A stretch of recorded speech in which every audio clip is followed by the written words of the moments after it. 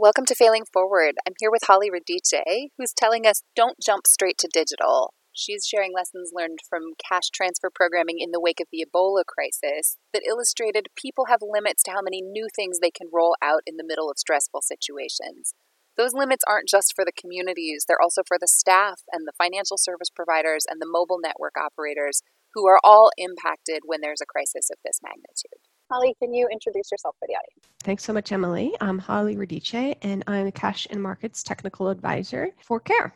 Tell us a little bit about some of your work before CARE, because part of the example you're talking about today is learning from not just CARE examples. Exactly. So I have been working in the cash and voucher assistance space for longer than maybe I want to say. Before CARE, I was a consultant, and I was part of the review for the Food for Peace major cash transfer program that happened in response to Ebola in West Africa, so in Liberia and Sierra Leone, to capture the lessons learned related to the entire operation, which were 7 organizations, including CARE. So everything from how they went about to design their programs and what the impact was.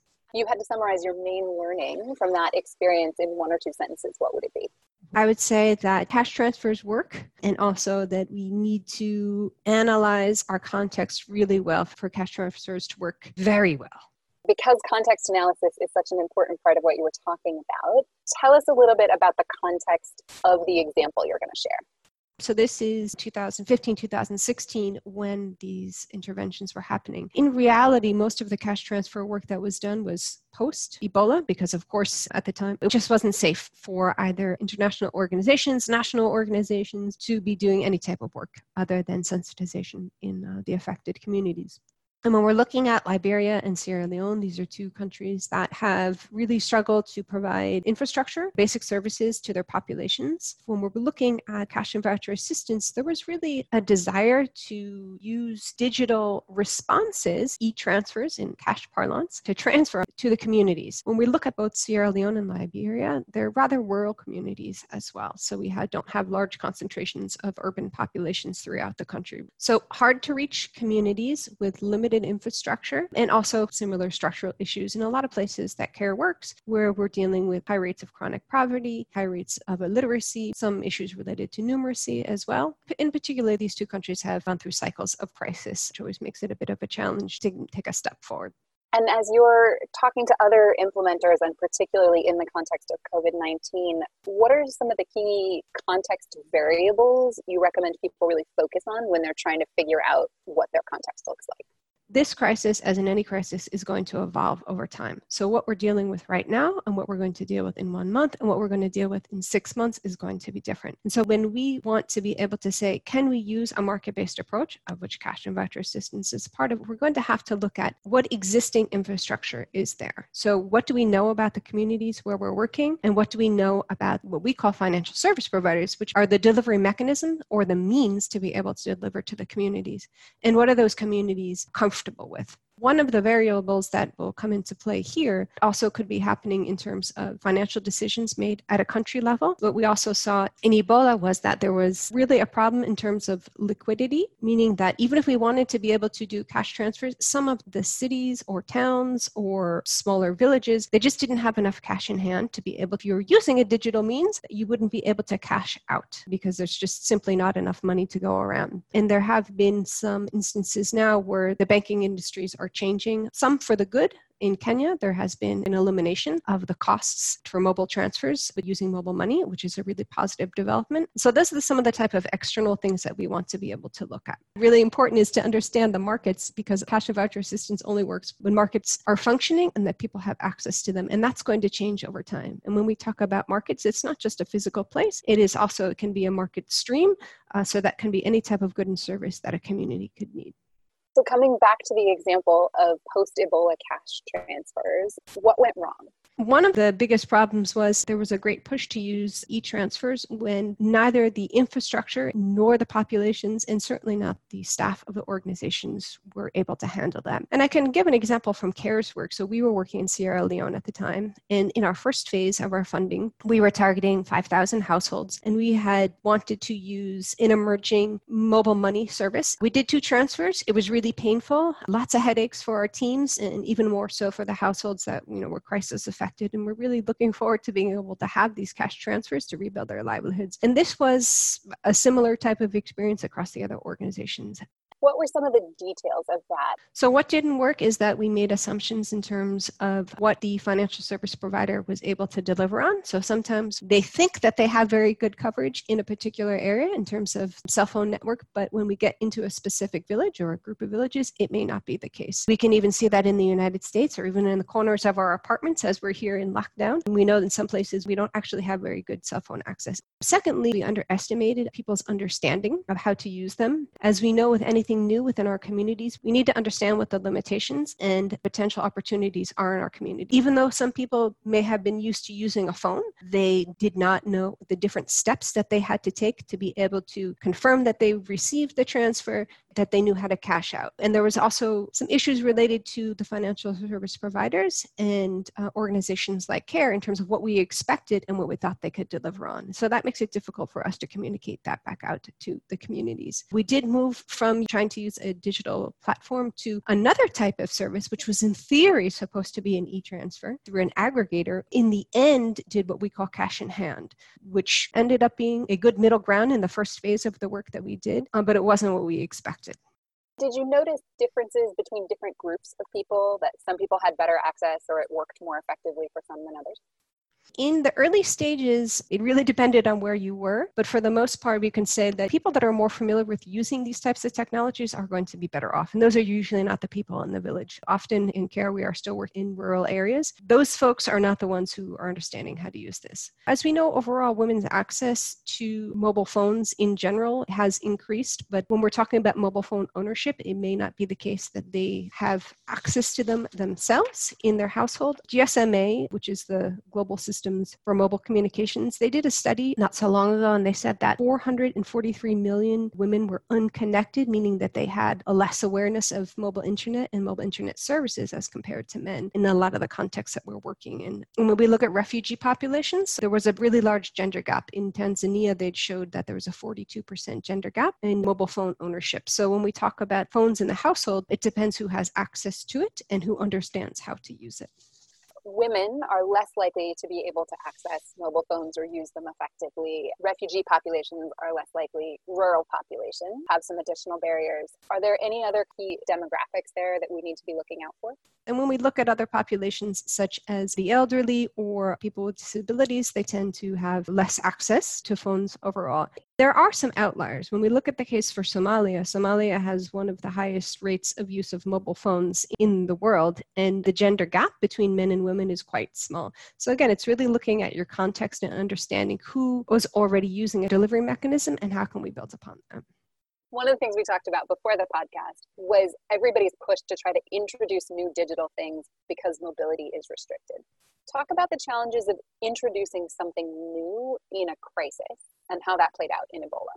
When we look at the push to use e-transfers, there was great aspirations and less of a capacity on the side of all actors along the chain. The idea was that these communities, we weren't going to be able to reach them because of a similar type of quarantining that is happening now, also happened during Ebola. Entire communities had to be quarantined within the communities. They were not able to have the same type of activities. So it makes sense that we want to be able to use mobile technologies. But again, the infrastructure wasn't there. The expectations in terms of how we understood them as humanitarian actors were out of sync from what the providers were able to do. We sometimes make an assumption as humanitarians that a private sector actor is going to want to work with us because they have humanitarian principles. While that may be the case, it's not always the case. We need to be able to learn how to make a business case and learn to speak their language. And that was one of the observations we had when we had learning sessions with private sector actors.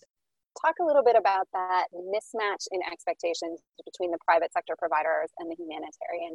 One of the bigger issues is not asking the right types of questions or not using the same type of language. What is the bottom line that private sector actor would need to know to make a decision to offer us services? And we also sometimes don't know how to articulate what we're really looking for. Is it that we're just looking for a payment platform? Or are we looking for something that's able to connect mass messages that we would need to be able to do in sensitization, something which could be very interesting for us to do in the case of an epidemic or a pandemic? Are we looking for something something that would allow us to collect data, that would be helping us to be able to do voice recognition to confirm the recipient. Unless we're able to understand what we want the technology to do, it's hard for a private sector actor to be able to, they're not mind readers, and they have certain limitations in terms of what they can do, which may be restricted by laws and regulations in the country, where we as humanitarians that are working in a technical sector may be less aware of. And it's really important that we are involving our colleagues from an operations side, particularly the finance and logistics teams. They usually are more conversant in terms of the rules and regulations. Thinking about that idea of what the regulations are, what are some good sources of information that would tell us about that in a given context? There are good tools out there to help us to be able to ask the right questions. And I always point our colleagues in the field to a tool that Mercy Corps put out a few years ago that helps us to understand financial service providers. It lays out questions that we need to be able to ask ourselves first and foremost as an organization and as a team, and then questions that we can use to ask a potential financial service provider once we know what we want. So that's a little bit on our side around the procurement and the working with the private sector. How about a community's ability to absorb something new in the middle of a crisis?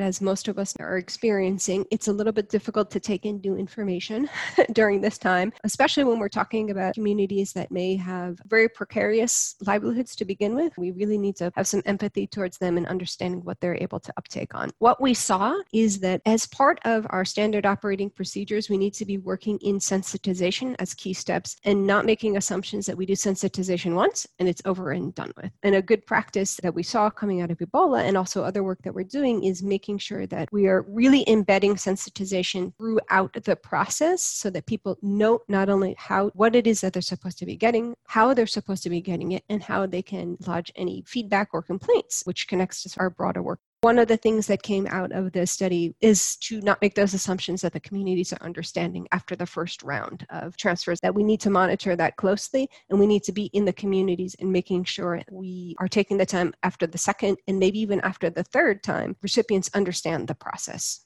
CARE just released some guidance on remote data collection for monitoring, where they said you should plan 25 to 40% extra time to do a survey over the phone than you would in person. Is there an equivalent for doing mobile distribution or trying to build sensitization in?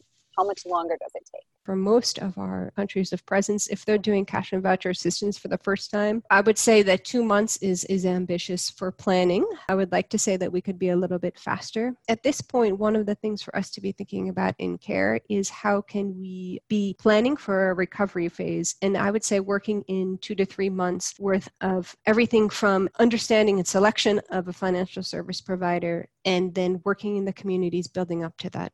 So you're saying start planning now? Absolutely. I mean, for those that are doing cash and voucher assistance on the ground now, and last year we saw that we did this in 37 contexts, so it's quite a bit of our countries of operation. And the guidance that we have put out is, looking to see how can we adapt what we're doing, asking the questions in the communities of the financial service providers and in our peers. How is that changing what we have to do? Of course, we want to be able to make sure that everyone is safe and that it is still feasible. Are the markets still functioning? And also really take into consideration that it is not a static process. And we should be engaging with our financial service provider along the way to make sure that they are still capable of delivering, because they're going to be affected by this crisis as well. If we're not doing cash and voucher assistance right now in a particular country of presence, I really recommend that for rapid gender analysis, that they're including aspects related to financial inclusion of women, access to mobile money, access to different types of financial service providers in their RGA so that we know what exists. Also understanding how people want us to be giving assistance to them. Maybe they don't want cash assistance. Maybe they want a combination of cash and something else. Understanding what kind of vendors exist in the communities already.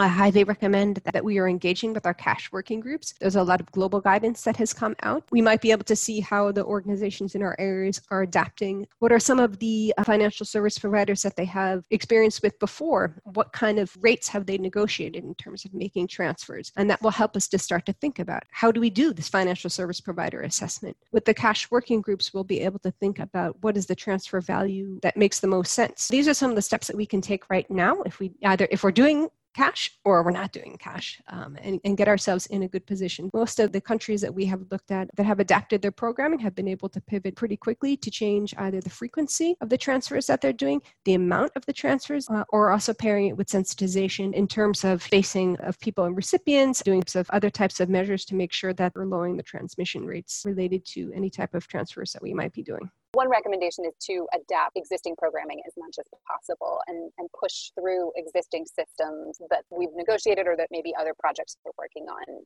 For people who are doing this for the first time, one thing we get caught on a lot is the cost of the cash transfer and negotiating that with the mobile service provider or the financial provider. Do you have any recommendations about that? I do. I would say engage with your cash working group. In some places, the cash working groups, they have done negotiation collectively to be able to get rates which are more reasonable and more standard. The good thing is that mobile transfers tend to be less expensive, but we have to invest in human resources to make sure that the intended recipients feel comfortable with the process and empowered and are doing this in a gender sensitive way, which meets with our principles as CARE. Any final words of wisdom for folks who might be trying to either expand or start cash programming? Check out the CARE Shares page. There's a cash and voucher assistance page, and we're updating it. You can also check out the Cash Learning Partnership, CALP's webpage, to see updated guidance. Right now, there is a live document. People are adding in every day related to COVID-19 and how we can adapt our program for that. Start thinking now of how we're able to use market-based approaches in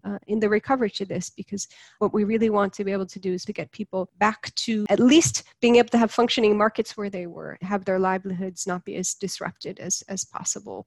Thank you so much for joining us, Holly. Thank you, Emily. Holly also advocates that we start planning now for the recovery phase and how we could use cash transfers to help people bounce back when the initial wave of the pandemic is over. Thanks so much for joining us on Failing Forward. Stay tuned for our next episode where we learn more about real-time data collection and what COVID-19 is teaching us about how we can get better at it.